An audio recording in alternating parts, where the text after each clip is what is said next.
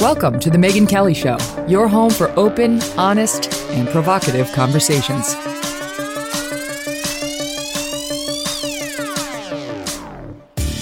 Hey everyone, I'm Megyn Kelly. Welcome to The Megyn Kelly Show. Today on the program, we've got Scott Walker, former two-term governor of the great state of Wisconsin and former presidential candidate as well. And now he is on a new and also important mission, running the Young America's Foundation. He is the president of this group, YAF as it's known, and he's taking it on with gusto and directing, I should say, this group to take on the crazy culture on college campuses and try to get a conservative or even just sane, patriotic message out to these students to fight back against the anti-Americanism we're seeing, the Marxism that we're seeing, the division of people on the basis of skin color, on the basis of what their gender is, on the basis of whether they're a male-female couple or a female-female couple, etc.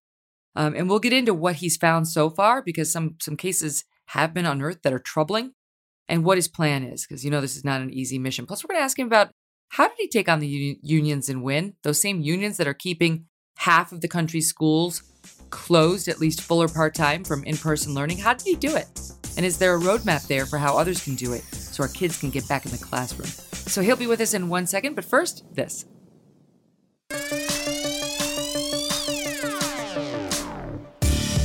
Scott Walker, how are you? I'm outstanding. Great to be with you. Oh, it's great to have you. Great to catch up. I've been watching what you've been doing and cheering you on, as you know.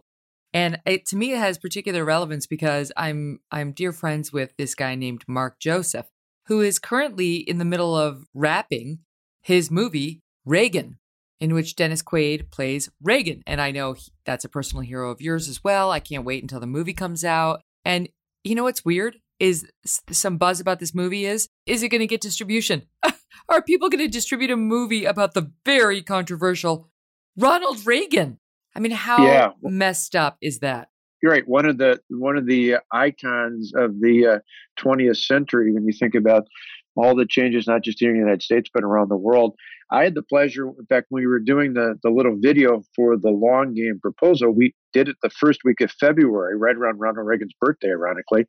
And Mark was out at the Reagan Ranch about the same time. So I stuck around an extra day, saw Dennis, saw Penelope Ann Smith, or Penelope Ann Miller, and a few of the other folks on the crew, because they were filming some of the last shots of the movie, which are at the Reagan Ranch itself. So pretty amazing. But yeah, he was totally worried about it. We're thinking we're going to try and do with our students little mini premieres all across the country, where we get students on campuses out and try and get them to get tickets give them tickets to go out and see this incredible movie about this spectacular man. I want to help you. I've seen just a bit here and there, and I actually interviewed Dennis out there at the Reagan Ranch when they were just starting the filming. But to me, it's like, so people who are involved in Young American Foundation, that is it Americans or America? Young America's Foundation, yep. All right, so people who are involved in that, which sort of is one of the few outlets for budding conservatives, or even just non-liberal thinkers, I'd say at this point. They know about Reagan and they love Reagan. And it's not that he was a flawless man. Who among us is?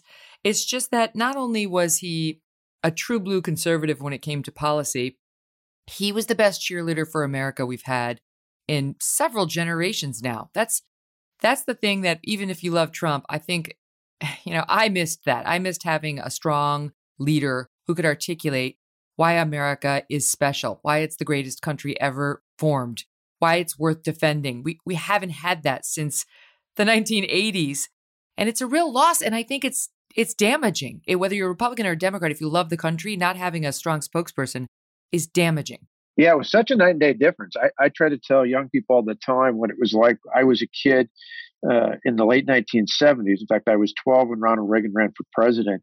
And I try to explain to them, it's hard to even imagine. Obviously, we had some bad years, back. It just so happened that when Barack Obama was president, but it was not just his doing. Of course, there was a major recession, all sorts of problems. But I remind young people about the 70s, and you think about not only the oil embargo, the gas lines, the malaise, But just this sense we knew Kevin Hermaning, the youngest hostage held in Iran, was from Oak Creek, Wisconsin. In fact, still know him. He's in Wausau, north central Wisconsin now. But I remember having a yellow ribbon in front of our house around our big tree for all of those 444 days. It was just, felt so defeated. And when Reagan came in, you're right, he wasn't just a conservative. He was an optimist. I mean, that was what I think was drawn to him more than anything, was just that incredible sense of optimism. It's one of the neat things about going to the ranch. You see this guy who, was a movie star, a governor, a president, hung out with world leaders. And it's this, as you know, having been there, it's this small little ranch house, about as simple as could be. But I said that, that ultimately explains his frugality that started in the Midwest during the Great Depression and never changed who he was. But at the same time, the ranch embodied his belief in freedom, this eternal optimism in the American people, these big, wide open spaces that I think in many ways personified his sense of America was boundless in our opportunities.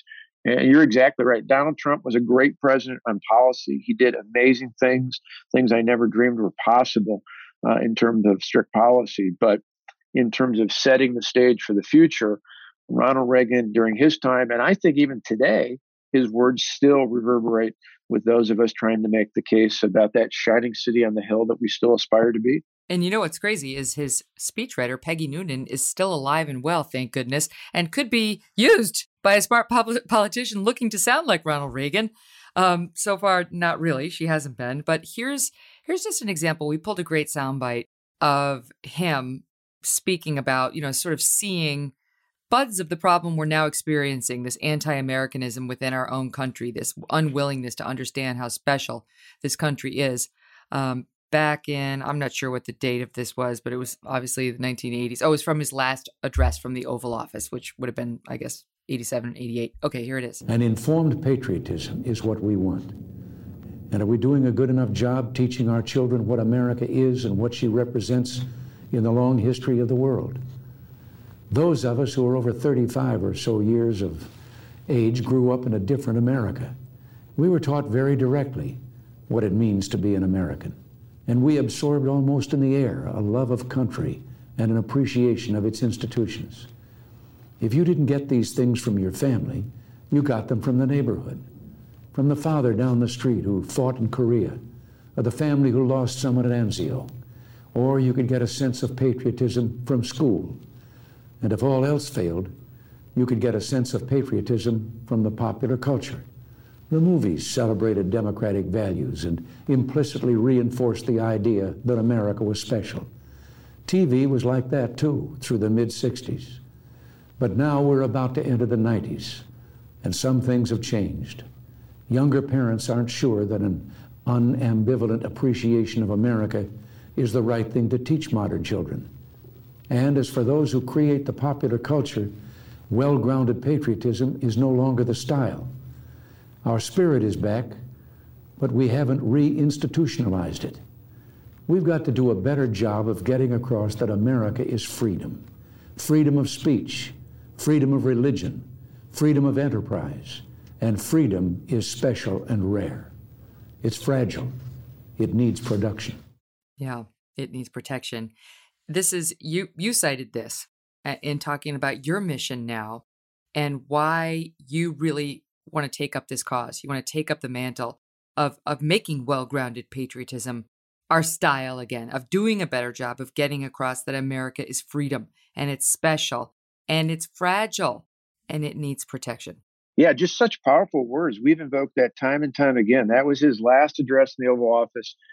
Hard to believe, 32 years ago, January of 1989, he was so prophetic because, as I talked about, remember how bad things were in the 70s before he came in? He comes in, literally, his policies helped turn this country around, not only in terms of restoring a sense of being proud to be Americans, but the economy, unprecedented economic growth at the time, all these other good things. He could have clearly slapped himself on the back and said, way to go.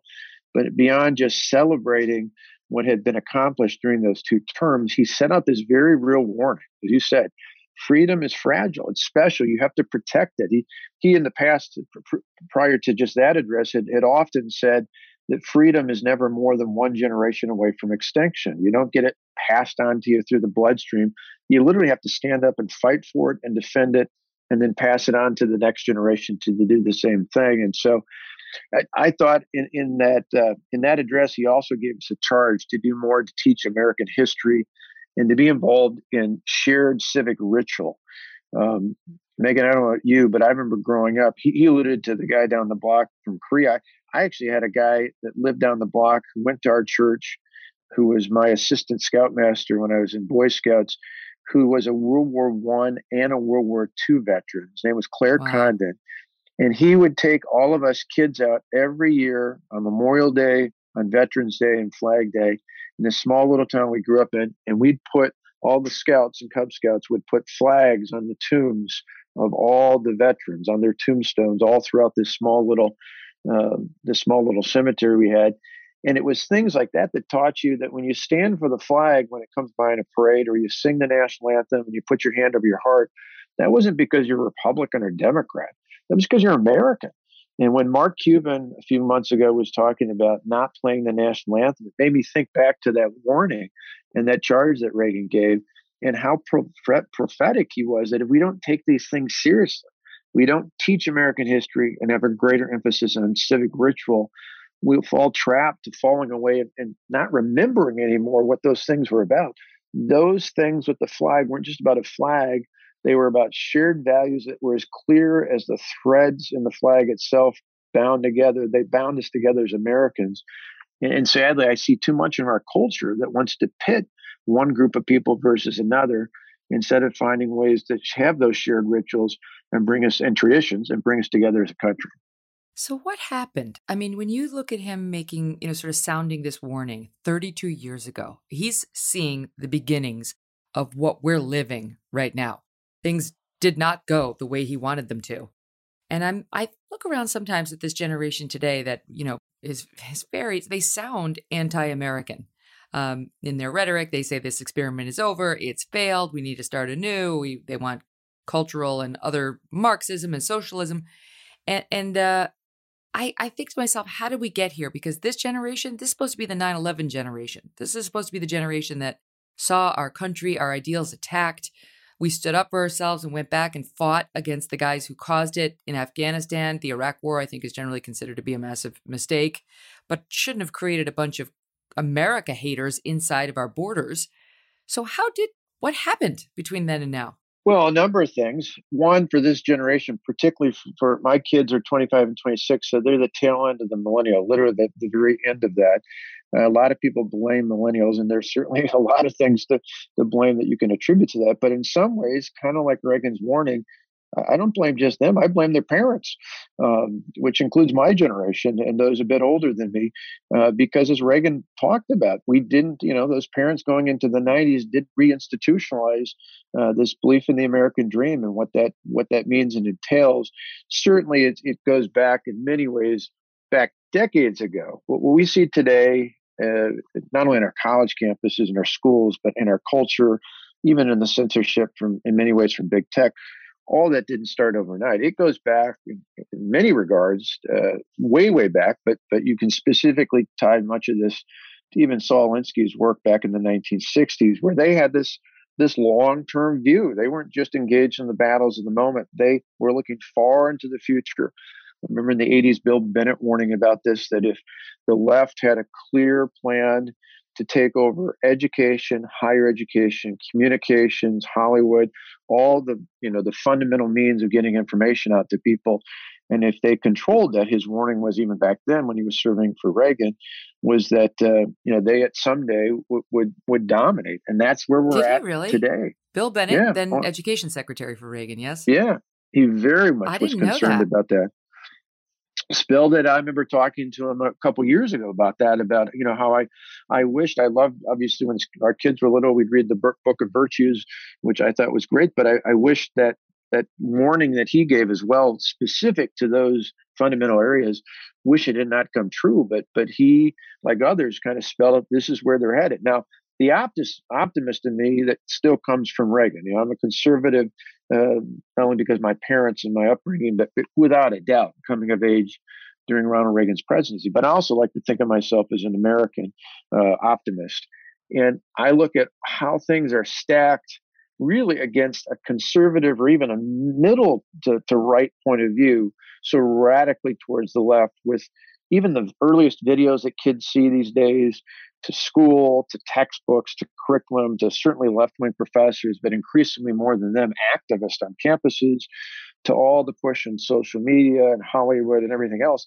It's amazing to me that there are any kids left that aren't socialist. And so I just think if we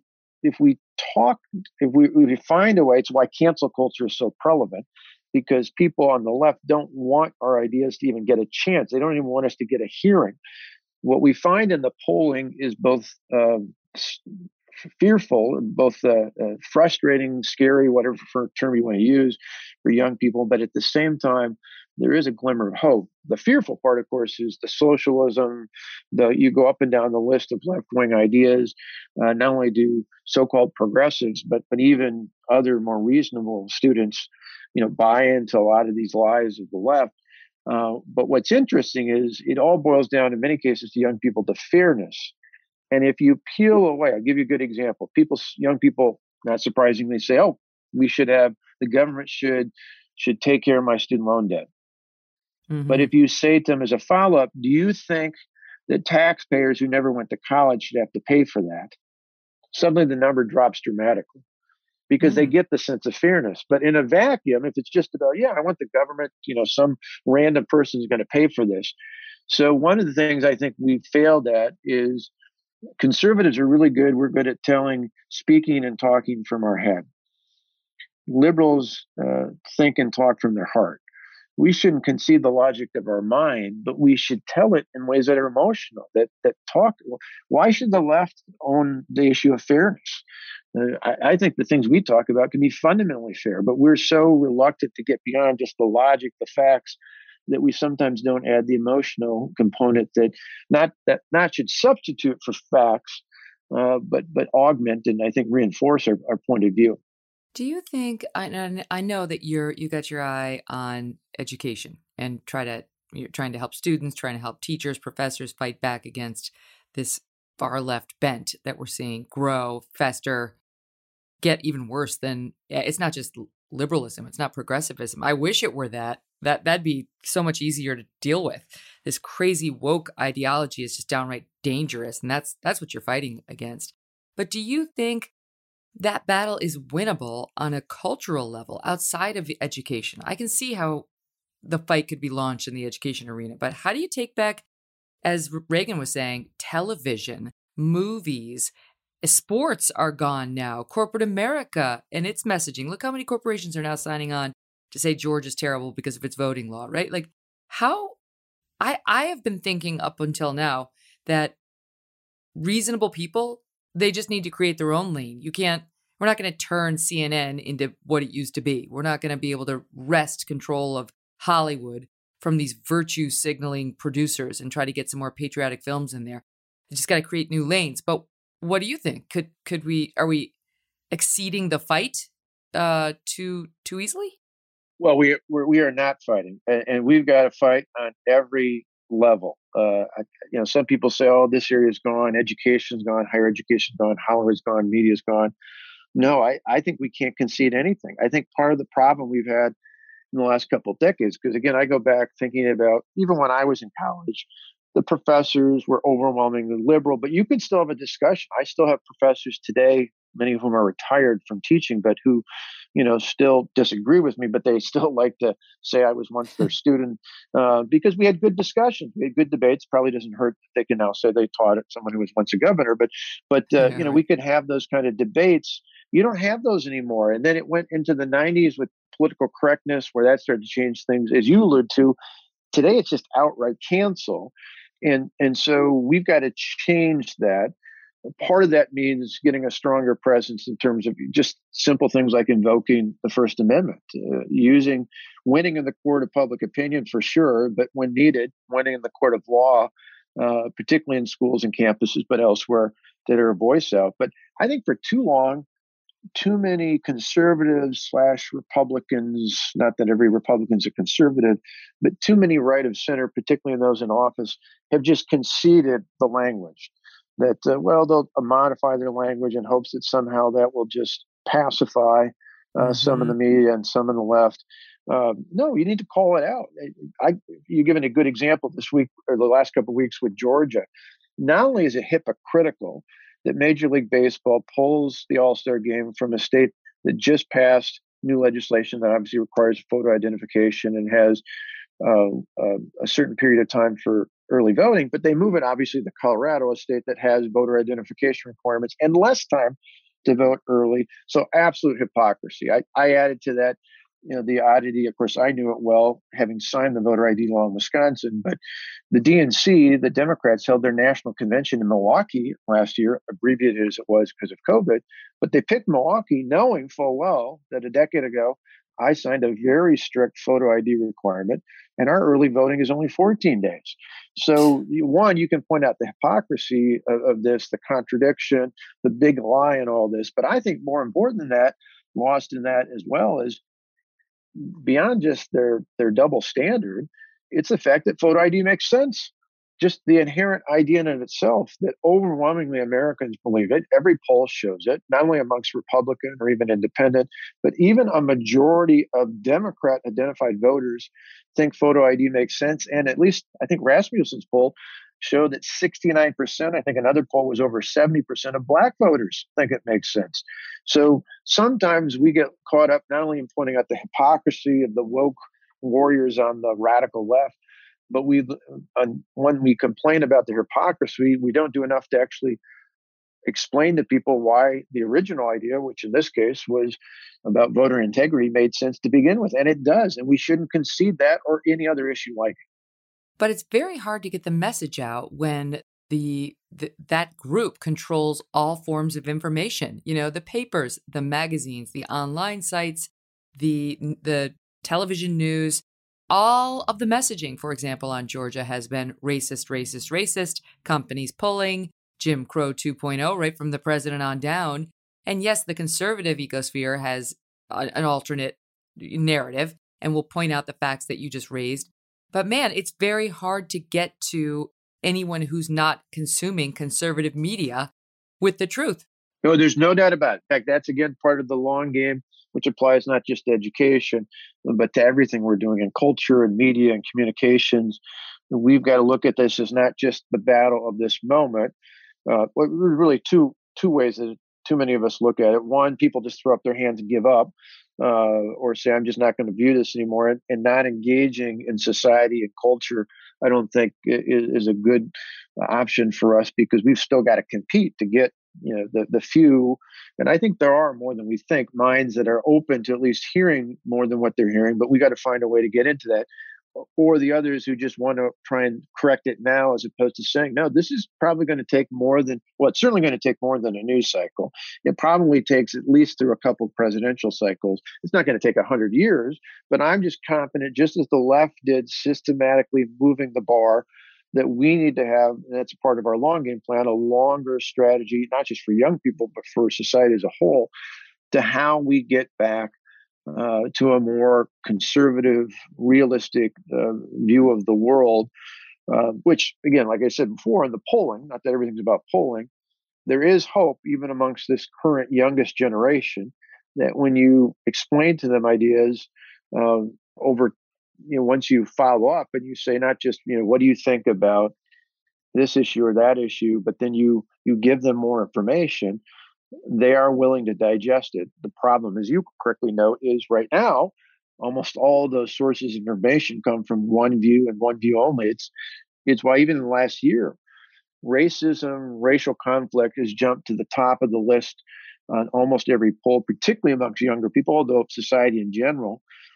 I think that's part of a larger plan, frankly, that goes back to, again, you think decades ago, Marxists tried to infiltrate the United States and they weren't successful. Why? Because our society is not based on class, that you can be born into the the most poor family in your community and still rise up and do whatever you want. That the class you're born into doesn't limit your potential in life. We're all given God-given freedoms, and we take those freedoms and opportunities here in America and apply them. And with hard work, determination, and maybe a little bit of luck, we can succeed in almost anything. That's why Marxism failed. Now I think they're coming back with another swing and trying to impose Marxism based on race and gender and sex. It's why you've seen for years BLM, which they're self-admitted, the three founders, although I guess one of the images I just saw the other day is one of the founders at least buying a pretty amazing mansion. So apparently that's taking a page out of Castro or Chavez or others, where promise power to the people, but in the end, the people live in poverty while the elite few hoard all the power and the riches of that. Exactly. She's got four houses worth $3.2 million. So, capitalism, as it turns out, is working out okay for her. It's working out just fine. Exactly. Bernie Sanders is the same. He's got 3 houses. Yeah. And now you have even people within BLM coming out and saying this is BS and we need an accounting of where the money's gone and of the $90 million they've taken in. Looks like 3 went someplace, to support her lifestyle. This person who thinks that America's terrible and, capitalism sucks. Coming up after this break, we're going to talk to Governor Walker about what they discovered out of Ames, Iowa, right in the heartland of America when it comes to BLM's teachings. And I mean straight out of the BLM manifesto, a week of indoctrination of children in Iowa. We're not talking about Manhattan, folks, or San Fran. In Iowa, and what's going to be done about it. And not just in Iowa, but elsewhere. Stay tuned. It's so hard to break through. And not only does the media not let it happen, and Hollywood not let it happen, but as you well know, the education system, not only are they not teaching patriotism or even straight civics anymore, you get punished. So many students come forward and say, if I write a paper that is anything other than in the progressive voice, I'll get punished. I'll get downgraded. And there was an example of this in the news recently. Not even just a downgrade, Scott. It was the guy was suspended. He's essentially kicked out of UVA med school. Did you hear about this guy? Oh, absolutely. Yeah. His name is Kiran Bhattacharya, and it happened in 2018, where he went to a panel discussion on the subject of microaggressions, which is it's just like that's made up offense. When I can't see an explicit offense, I'm just going to make one out. Something in your words offended me. I don't know what it was. And he didn't really appreciate the definition of a microaggression offered by the presenter, an assistant dean there named Beverly Cowell Adams, and sort of stood up and said, can I ask you about your definition? Do I have to be a victim of a marginalized group in order to be a victim of a microaggression? Is that what you're telling me? And she was like, no, it's not a requirement. And then he kind of confronted her and said, well, you said earlier it would be a requirement. And it was a polite exchange. He didn't back down. After it was over, another professor filed a, quote, professionalism concern card, which is an accusation of that he violated university policy by being, quote, antagonistic toward the panel. Now, you might just laugh this off and say, oh, God, grow a spine. No. The whole academic standards committee met to discuss the concern card. They sent him a reminder in writing that he needed to show respect for faculty members and express himself appropriately, which he 100% did. He wasn't even close to the line. They wanted him to get counseling. This med student for saying, I don't think you're defining that term correctly. I want to challenge you on it. Then they said he had to be evaluated by psychological services before he came back to classes. And they ultimately suspended this guy and ordered him to leave campus. It's insane. They ordered him off campus. So to his credit, he filed a lawsuit and he's winning. They tried to get it kicked and the judge declined to dismiss it on their motion to dismiss. So he's doing what he should do, which is if you can't, fight them in the school, you take them to court, as they used to say on the People's Court. And that line is the most promising line we have right now, I think, for fighting back against this lunacy. Oh, there's no doubt about it. We had a good example we've talked about this in our long game, but we really trying to expand what we're doing. But we had a good example. YF worked with Alliance Defending Freedom. Similar situation. In this case, it wasn't just a student. It was students wanted to bring in this case, Ben Shapiro to University of California, Berkeley. So UC Berkeley prides themselves in free speech, but they really don't. So what did they do? They put up these just ridiculous barriers saying you couldn't have the speech after 3 p.m. You couldn't advertise. And oh, by the way, they were going to charge the students, I think it was about 3 times the security fees that they charged a similar group on the left to have one of the U.S. Supreme Court justices, so someone who obviously does require necessarily security. So we helped them go to court over this. We ultimately won. More than winning the court battle was getting them to rescind their policy. But this is the sort of nonsense they're involved in. The only way you can win in many of these cases is to win, to invoke the First Amendment, to invoke the Constitution, to win in the court of law. And once you do, then that gives us a larger opportunity to win in the court of public opinion. But it is a huge warning, I think, for not just students, but for anyone. The sort of things you were talking about with the med school student are the sort of things we have historically seen in communist-run countries that we see today, even in socialist countries. And it's, if our children in particular are so sheltered from this, they don't realize what's at stake. We just had, back a couple of months ago, our first conference of the year in person, full capacity in Miami, Florida. We went to Florida, obviously, because thanks to Ron DeSantis, who, by the way, I think is the best current governor in America. Thanks to him, the state was open. But we went to Miami in particular because we brought a number of speakers in who could talk about their family's experience coming from Cuba to the United States, or in one case, it was someone coming from Venezuela to the United States.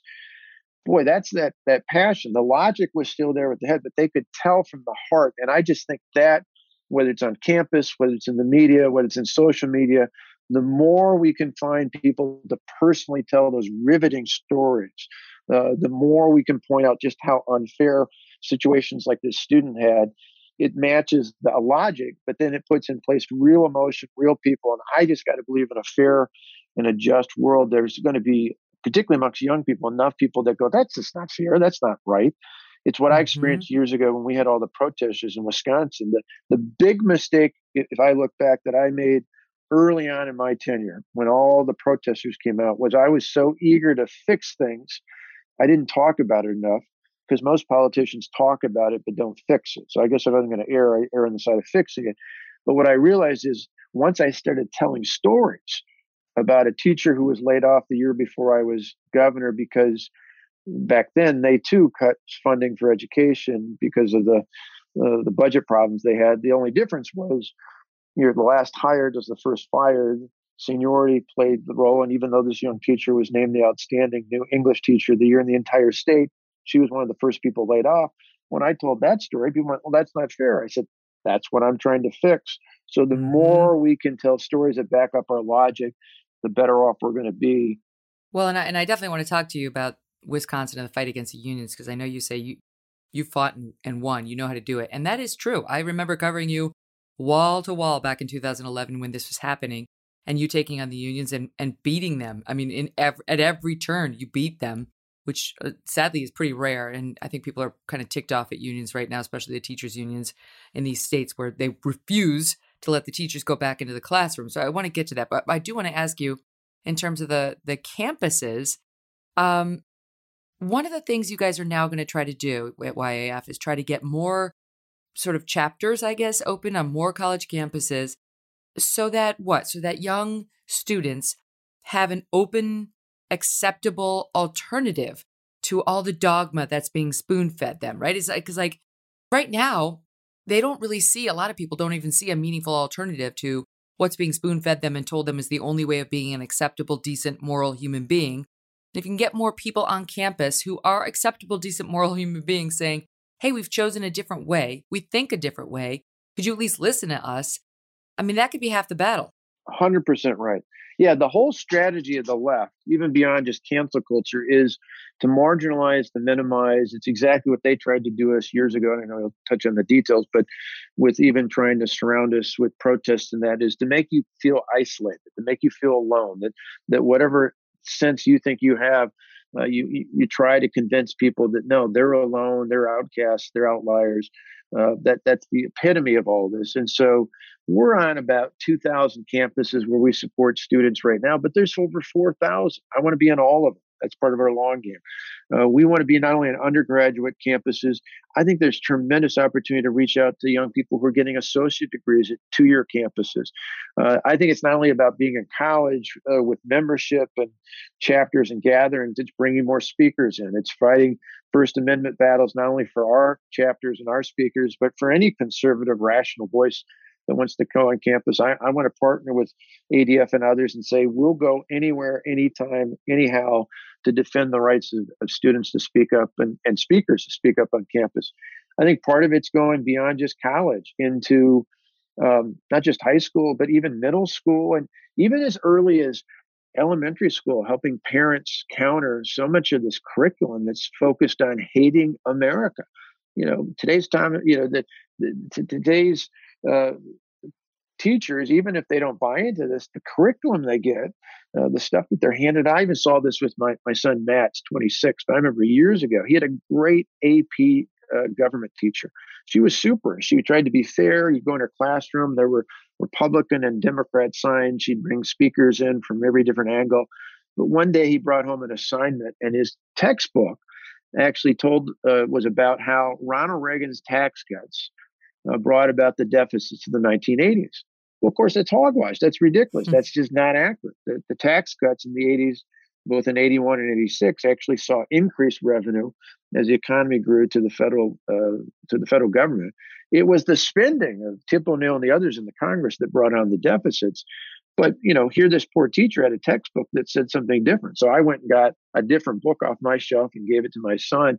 But most parents, most teachers don't have the resources, don't have the ability, or even amongst teachers, many of them feel somehow that they too are alienated if they don't go with the liberal dogma. So it's part of letting students, educators, parents, and others know that they're not alone.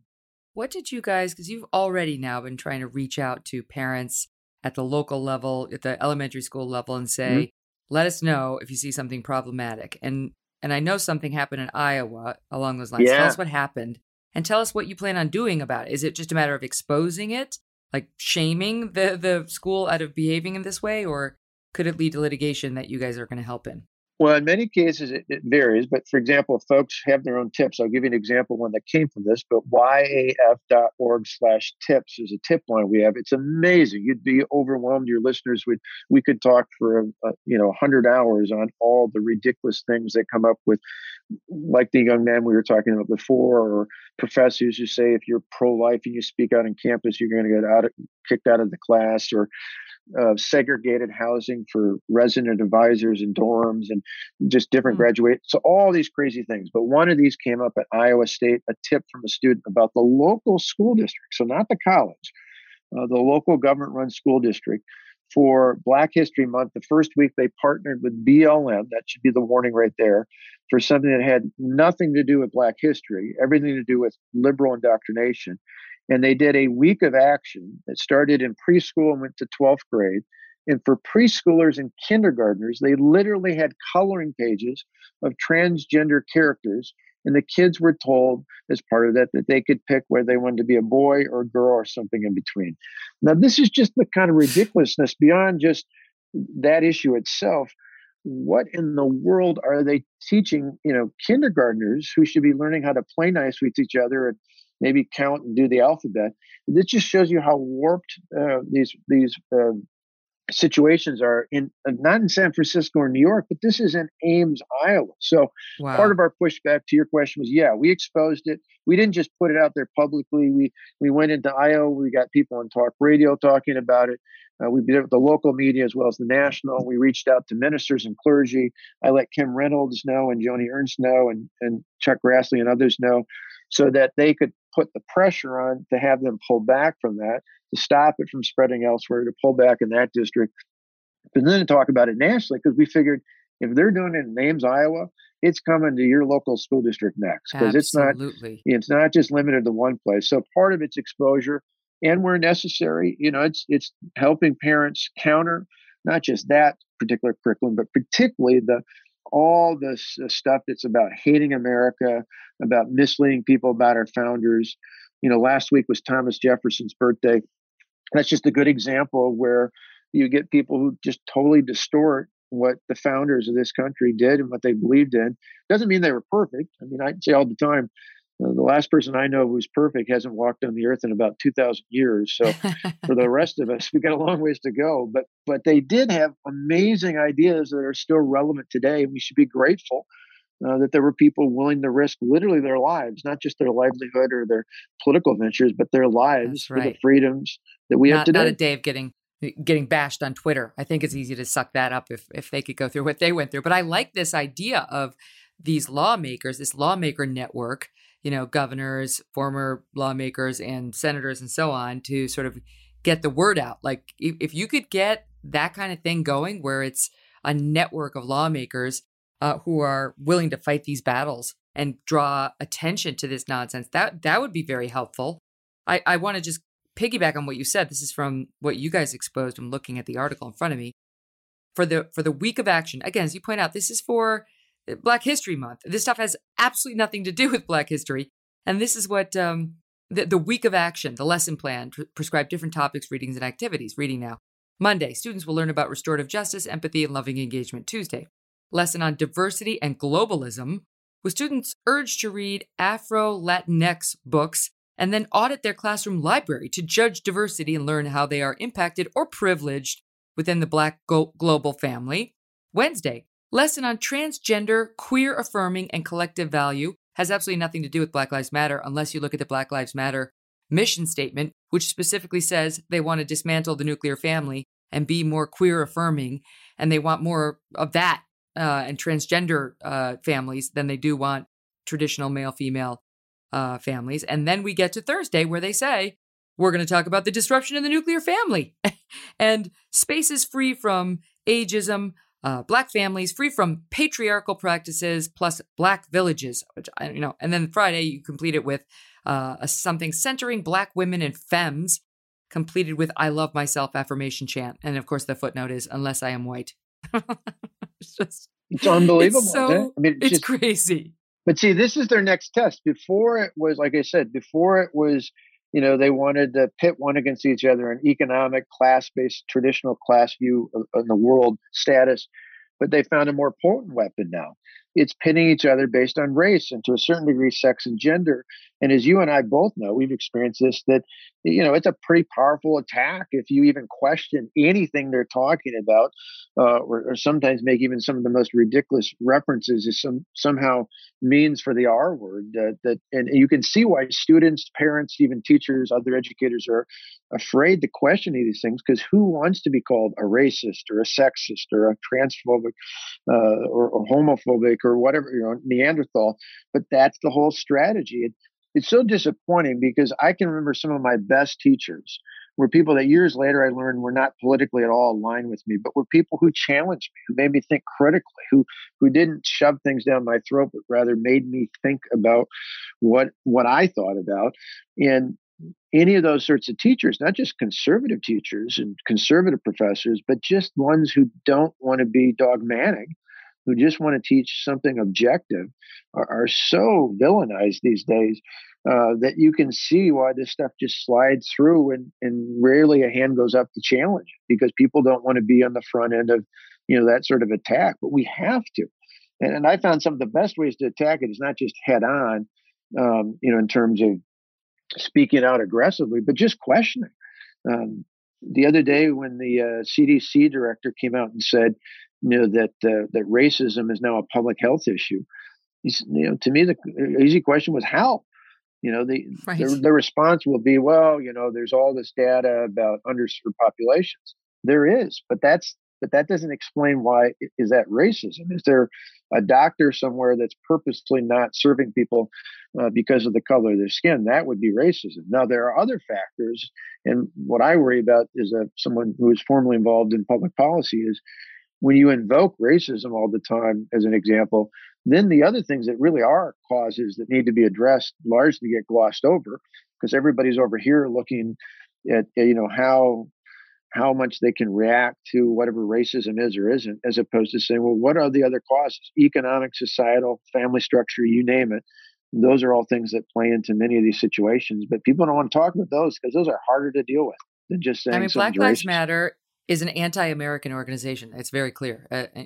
Lowercase Black Lives Matter is a totally different thing than the movement, than the actual group Black Lives Matter, which is run by this, so-called Marxist in her $3.2 million four homes. Yeah. And people need to be okay saying that. They actually do want to dismantle the nuclear family. Their rhetoric is extremely racist. And I don't support them. And I think if you look at the polls, a large majority of Republicans do not support Black Lives Matter. And I think people need to be more bold about saying, I don't support that group. I don't support that group. It's okay to say that. You don't have to donate your money to them. It's a very fraught mission. It's not about Black lives. It's about an agenda of dismantling systems that we happen to love here in the country, namely capitalism and a nuclear family that has two parents and is loving. Doesn't mean you can't have an alternative version that we can also support and love, but one doesn't have to be displaced, right? It's like, that's the last thing we need, is to start demonizing nuclear families with a male and a female parent, which particularly when the well. science, particularly when the science overwhelming. In fact, Brookings Institute years ago, I invoked this often when I was governor. Brookings Institution, which is by no means nothing close to a conservative think tank, a fairly left of center. But they put out an interesting report that we often refer to as the success sequence, where they showed the overwhelming data that people who graduate from school, by school I just mean graduating through high school, get a job, and then wait until they're married and over 20 to have children. The data overwhelmingly shows that in over 98% of the time, those people never live a day going forward in poverty. It just shows you there's a clear and concise recipe. If you want a blueprint of how to get out of poverty, it's graduate, get a job, and then wait until you're married and over a reasonable age to have children. If people did that, and again, people say, oh, that's preaching, that's morals. Oh, yeah, it is. There is a fair amount of morality in there. It's things our parents and our pastors and clergy and others have been saying for decades, not just because it's something biblical, but because it actually works. And to your point is, for things that make sense, we've got to stop ignoring things like that just because we think we're going to get some pushback. Doesn't mean that there, as you alluded to, there aren't legitimate cases where people have been successful, where people have been, for example, single parents have done a phenomenal job. I give a hat tip to a lot of single moms who've done remarkable things with their kids. But the science, the data overwhelmingly shows us that people are better off if they go through this sequence. And that runs flat out contrary to what BLM, the organization, and other left-wing radical groups are saying. Yeah. Well, and I always say this, but I want to remind people that the spokespeople, like for BLM, for the trans rights activists, they do not speak for the vast majority of the people who happen to fall within the categories they purport to represent. I'll just give you one example. I have two dear friends. They're two lesbian women who are married and have 4 kids together, and they're amazing parents. You could ask for no better. They have no wish to dismantle any nuclear. They don't want to end or discourage or in any way judge or diminish male-female unions. They want to be accepted and people to recognize that they too are amazing parents. Most sane people totally get that. They're not out there, and they wouldn't support people out there saying, dismantle the pre-existing nuclear family, replace it with something else. And that you'll get pushback from the mainstream media that's even a goal of Black Lives Matter, even though it's in their mission statement. They've now since scrubbed their website. But as you point out, it was in the papers released in Ames, Iowa. Like it's absolutely part of their mission statement. Up next with Scott Walker, we're going to talk about 2024. Does he think Trump will run again? Does he think Biden will run again? And will he run again? And now it's time for another edition of From the Archives. That's a feature where we look back at our library and bring you a little taste of something you may have missed. For today, we are going back to October and episode 15. I love that we got the brilliant Chloe Valderay on early, and we should have her on again because she's the answer to so many of our problems. It was a totally refreshing conversation. She's amazing, and if you haven't heard it, you need to. Now, Chloe runs a practice called The Theory of Enchantment. Just let that let that hang. The theory of enchantment just makes you want to know more, doesn't it? This provides a whole new spin on anti-racism versus what the typical woke leftist world puts out there. Ibram X. Kendi, Robin DiAngelo, she's the opposite of them. And we heard that after our episode, she got a whole lot of new interest in theory of enchantment, which we love. That's fantastic. But the conversation we had at the time is still very timely, especially with all that's happening in Minnesota over the past week and beyond, and the media coverage of it. And so here is just a small clip on spiritual impoverishment. I've read what you've said about wokeness, this wokeness craze. And you said one of the things you think is driving it is there's sort of a lack of purpose going on for some folks now. And that people, while they may be materially enriched, maybe not these days, they're spiritually impoverished. How is spiritual impoverishment leading to wokeness? Yeah, so I think that there's a great deal of alienation that we're forced to contend with. And I don't think anyone is like at fault per se. Again, I think it's a crisis of modernity. Timothy P. Carney wrote about this in his book, Alienated America. And this is a challenge that has really affected everyone in the country, from the left to the right. And what's unfortunately going on, I think, is people on the reactionary right and people on the woke left are suffering from alienation, but are oftentimes implementing policies, implementing solutions that actually perpetuate alienation even more in the name of trying to stop it. And this includes otherizing people. And this is something that we as human beings have always done. This is like we tend to think in either or ways of thinking, especially when we think our security or safety is under threat, whether perceived or real. And so we're prone to start thinking in those very shortcut, reductive ways. But the challenge here, I think, and this speaks to the spiritual issue, is to create solutions that take away that sense of alienation, that bring back that sense of community, again, that bring back that sense of reconciliation and the beloved community, as Dr. King spoke of.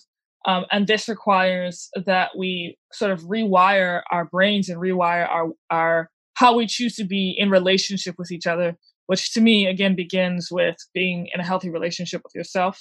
And this is even more of an issue because of COVID, because we're neurobiologically wired for connection, and we're experiencing long periods of isolation and disconnection. And so we have to work overtime to really keep ourselves in check. And make sure that we take the steps that we can take to foster connection with one another.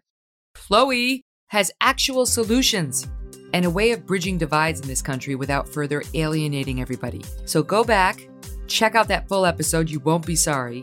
And we will keep bringing you more clips from the archives. And now, back to former Governor Scott Walker. But first, this.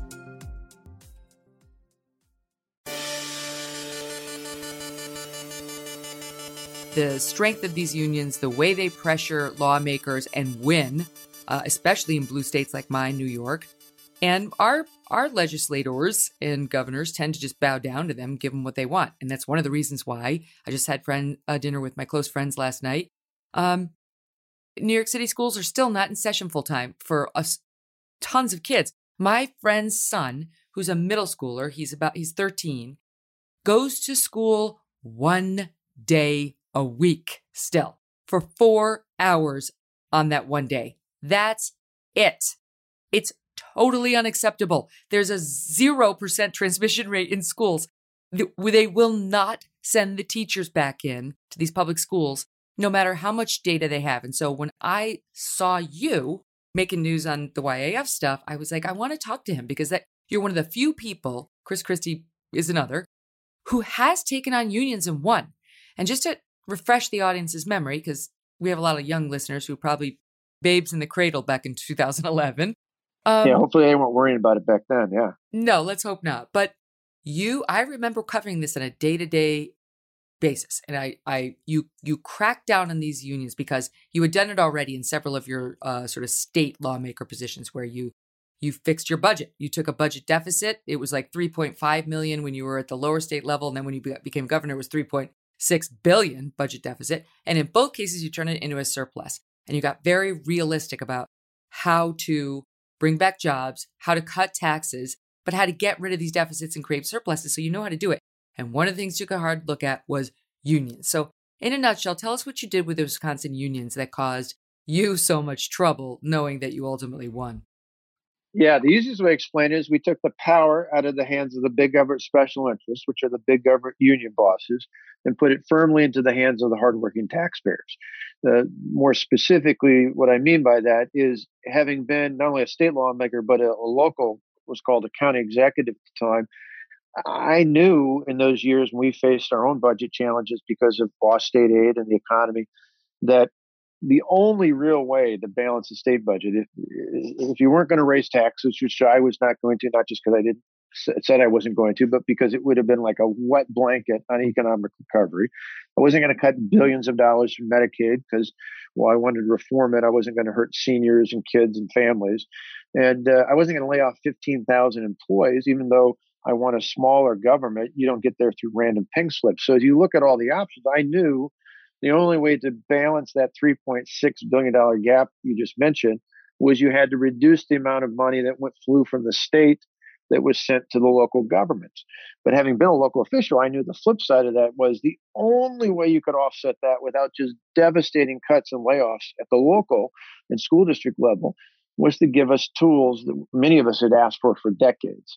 Under collective bargaining, even simple things, not just paying pension and healthcare contributions, but for example, most schools before I did this had to buy their health insurance from a company that just happened to be connected to the teachers union. Once we got rid of it, they could bid it out.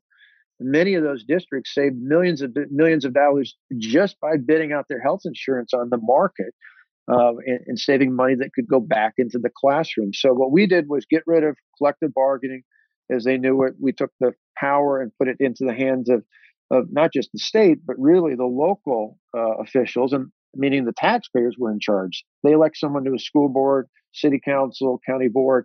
They now can make decisions, not just about budgets, but the last thing I'll just say on this that tied into long term, it's the biggest benefit beyond just the money, is we got rid of seniority and tenure so that in doing so, schools can now hire based on merit. They can pay based on performance.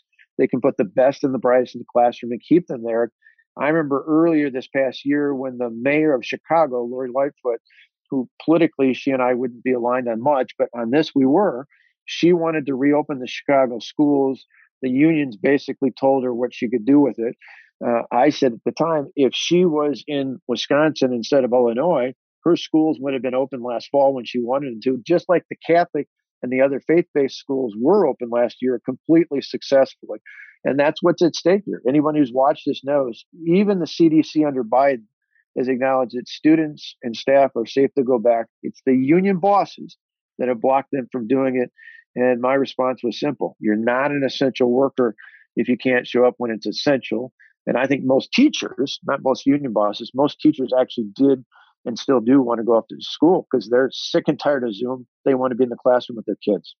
Can you explain that? Can you explain why is there such a gulf, or at least perceived gulf, between the way the teachers feel and what they want and what these union representatives are demanding and get? Well, because the unions are set up, particularly public sector unions. In the private sector, it's a little bit different because they actually, particularly in states like mine, where you have a right to choose public or private. So the private sector ones actually have to offer something of value, trending or otherwise.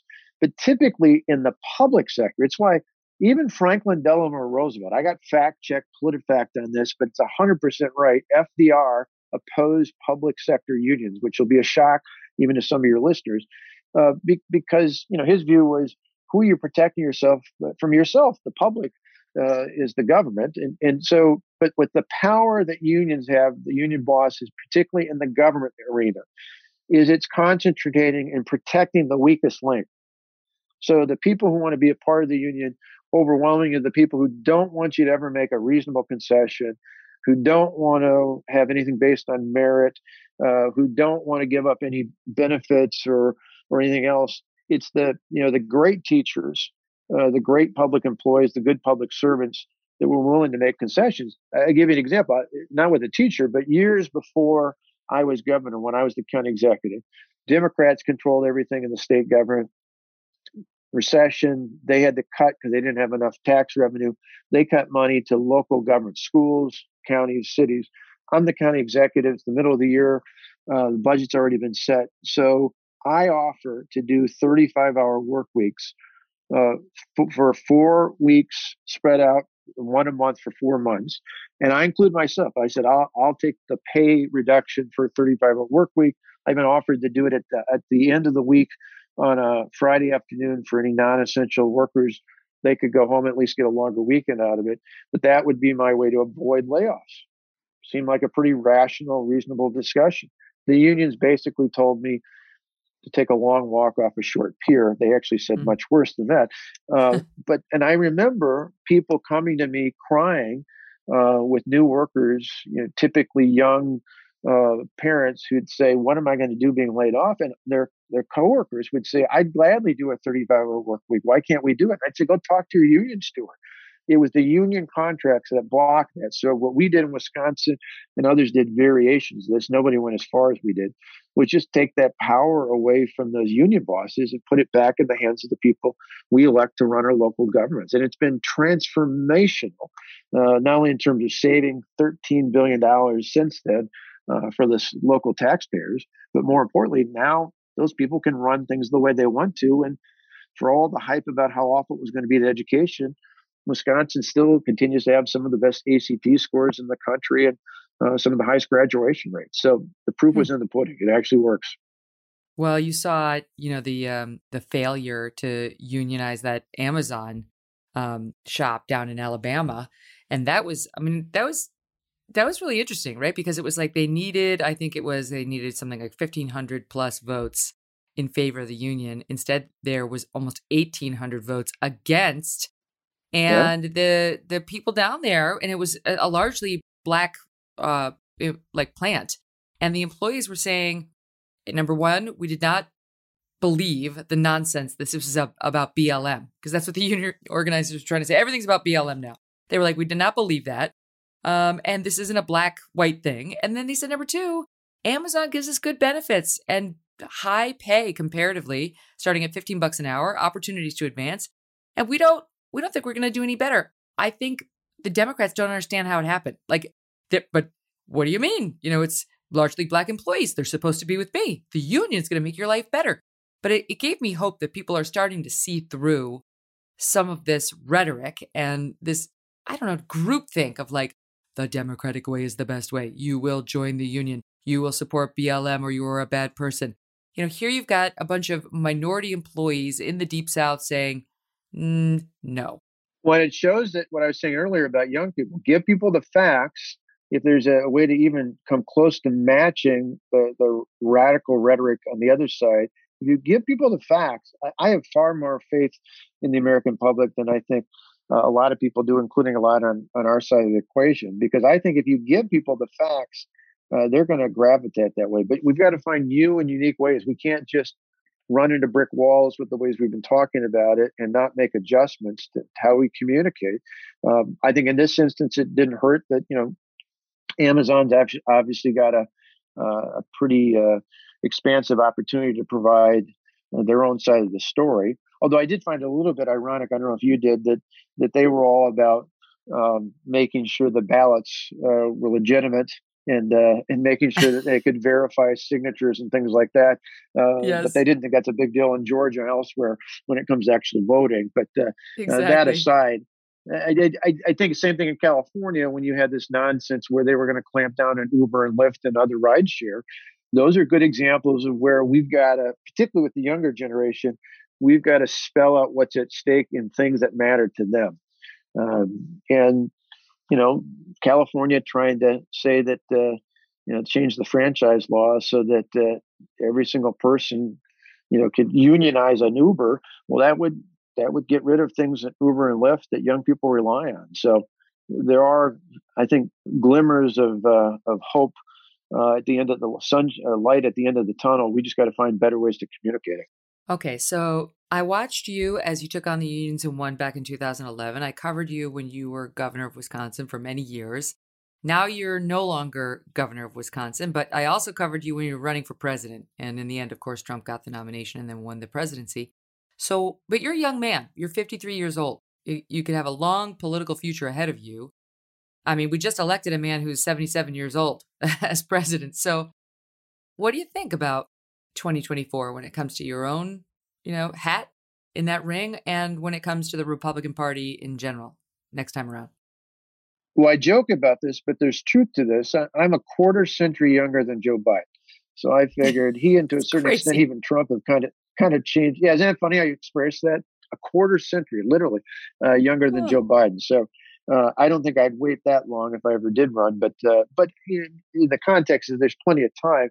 The reason I'm here, and this isn't just being magnanimous, but part of the reason why I'm at Young America's Foundation is I look at a state like mine in Wisconsin, realize if we don't do something to make inroads, particularly with the younger generation of voters, a person like me, a conservative like me, male or female, doesn't matter who it is not going to carry a state like Wisconsin for any time into the foreseeable future. And if you can't carry Wisconsin, Michigan, Ohio, Pennsylvania, Arizona, Georgia, um, we're out in the woods, out in the wilderness by ourselves for quite some time when it comes to electoral politics, at least on the national level. And so, what I'm doing here isn't just about a feel good thing to get more conservative voices in the campus. It actually has, I think, a link into the future in terms of whether or not the values we care about are even going to be articulated in the halls of our federal government, at least at the majority level. In terms of 2024, I think it's wide open. Again, as you know, I mean, everything, the multi-million-dollar question is whether or not Donald Trump chooses to run again. I think if he does, it would be almost nothing's impossible. His own nomination in the first place proves that. But I think it would be extremely difficult for anyone else to knock him out of the nomination in 2024. And then a lot depends on where Biden and Harris and the rest of the team are at that point. My gut tells me, though, that I don't think Donald Trump runs again. I think particularly if he finds some leverage in terms of whether it's his own cable news network or some sort of social media platform, some way of influencing and can ultimately be a kingmaker, not just in the presidential, but in terms of still having influence with all of the grief. Obviously, this is a guy who spent all but 4 years of his life in the private sector. He might just enjoy that. And if he's not running, then I think it's wide open. Conventional Who do you wisdom think are the two front of my runner is? well, conventional wisdom, two of my former colleagues, former governors when I was in office, Mike Pence and Nikki Haley, obviously in the polling, if you just do random shows up, and I still think they'll both be formidable, particularly if Trump's not in. But I also wouldn't rule out, there's a lot of senators out there, many of whom are friends of mine, but I'm biased, I guess. I tend to think executives make better presidents, and I think voters generally would as well. So I would say beyond Mike Pence and Nikki Haley, I think Ron DeSantis, Greg Abbott, maybe a couple of the other governors who largely kept their states open, with my money right now being on DeSantis, being the top of that list, just because he's done not only an effective job in keeping the economy open, but he got his, particularly seniors and vulnerable people, vaccinated very quickly. His health numbers are very strong compared to other states. And as you've talked about, as we've all seen, specifically with the target from CBS, which is just an outright lie. I love how they even PolitiFact and Washington Post called it deceptive editing. That's a convenient way to say they were lying. Right. But the fact that he's targeted, to me, and that he doesn't back down, that's the kind of, whether it's him or someone like him, I think that's the kind of leader people, at least right of center, are going to want to take on Joe Biden. Mm-hmm. Do you think it will be Biden again? Well, particularly a guy who's run 3 times. I mean, this is, people forget we talk about Reagan. When I was at the Reagan Ranch Center a decade ago, just coming off the big protest and the beginning of my recall, came out to speak. There was a brand new exhibit in the center that was a video exhibit up on the wall, not too far from where the Jeep was that Reagan took Gorbachev around on. But this was probably the most important one for me at the time, being under all this pressure and attacks in the media and elsewhere. It was Reagan, and it showed all Sam Donaldson, Tom Brokaw, Dan Rather, even politicians like, ironically, Joe Biden and John Kerry and others attacking him at the time for standing up and doing what he was doing. Obviously, years later, public opinion gravitated, rightfully so, to what a great president he was.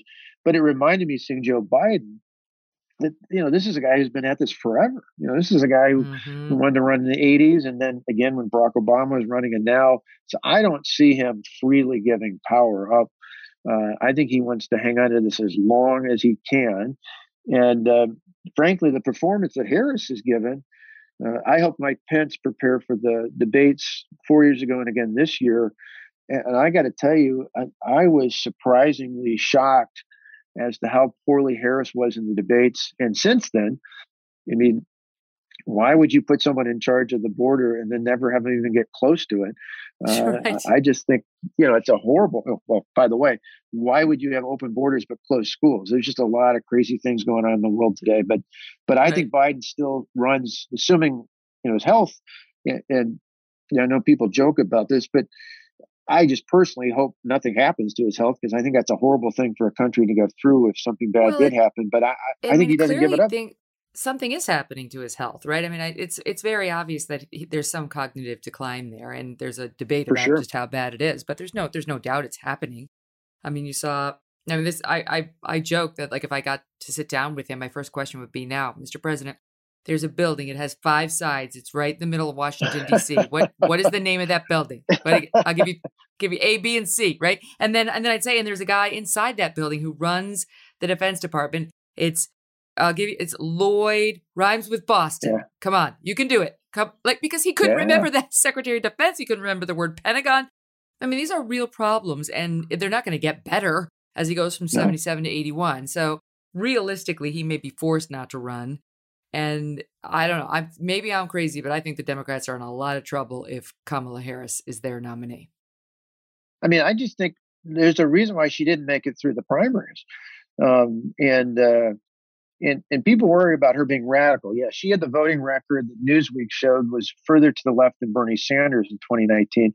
But worse off for them than that is just we saw it when she was talking about some serious topics. She has this bizarre tendency to laugh at the most unopportune time. Yeah, so it's just very unusual. And then let's not forget, as somebody who helped prepare Mike Pence for that debate, you must have been turned off by the Mr. Vice President, I'm speaking. Mr. Vice President, I'm speaking. Like, once, fine. Twice, all right.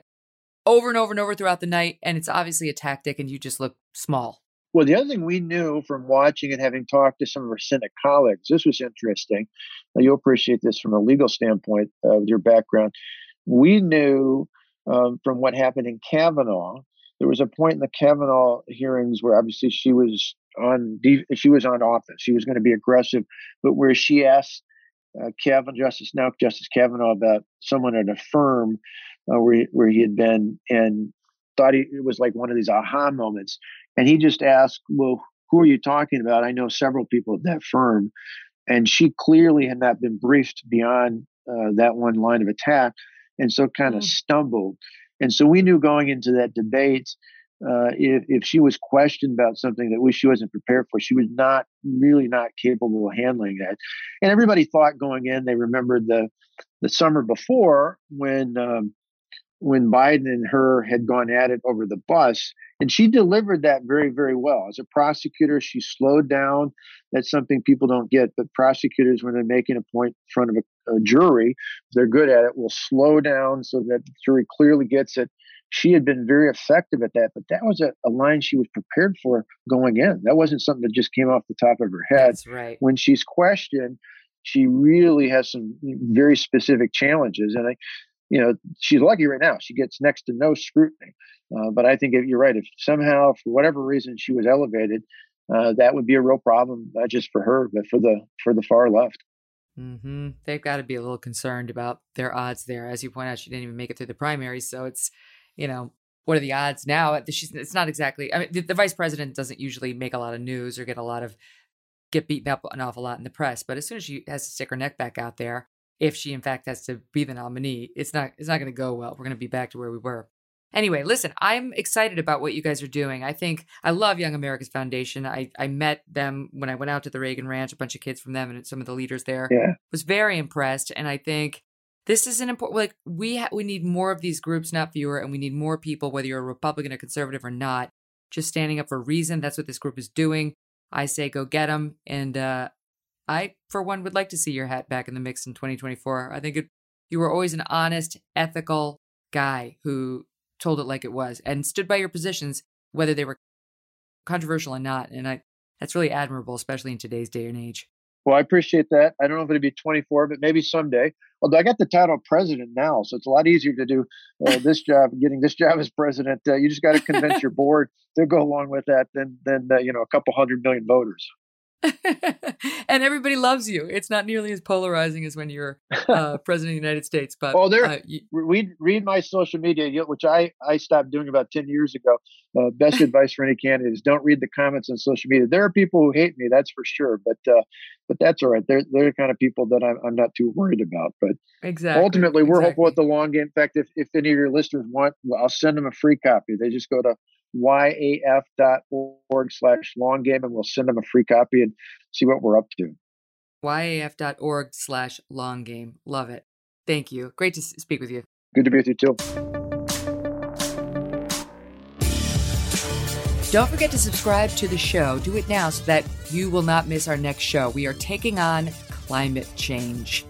And where we are in that battle, you hear a lot of rhetoric on this in the mainstream press. And what's real, right? Like, I'm a mother. I don't want to leave my kids an earth that's a disaster that we just didn't take care of and sort of pass that baton. But how bad is it? Because you sometimes get the feeling you're getting pushed into bad information corners by people who have an agenda. What's Bill Gates saying? What's Joe Biden saying? What's John Kerry saying? And what's the truth? Because those things may not necessarily be aligned. That's next show. Don't miss it. Thanks for listening to The Megyn Kelly Show. No BS, no agenda, and no fear. The Megyn Kelly Show is a Devil May Care media production in collaboration with Red Seat Ventures.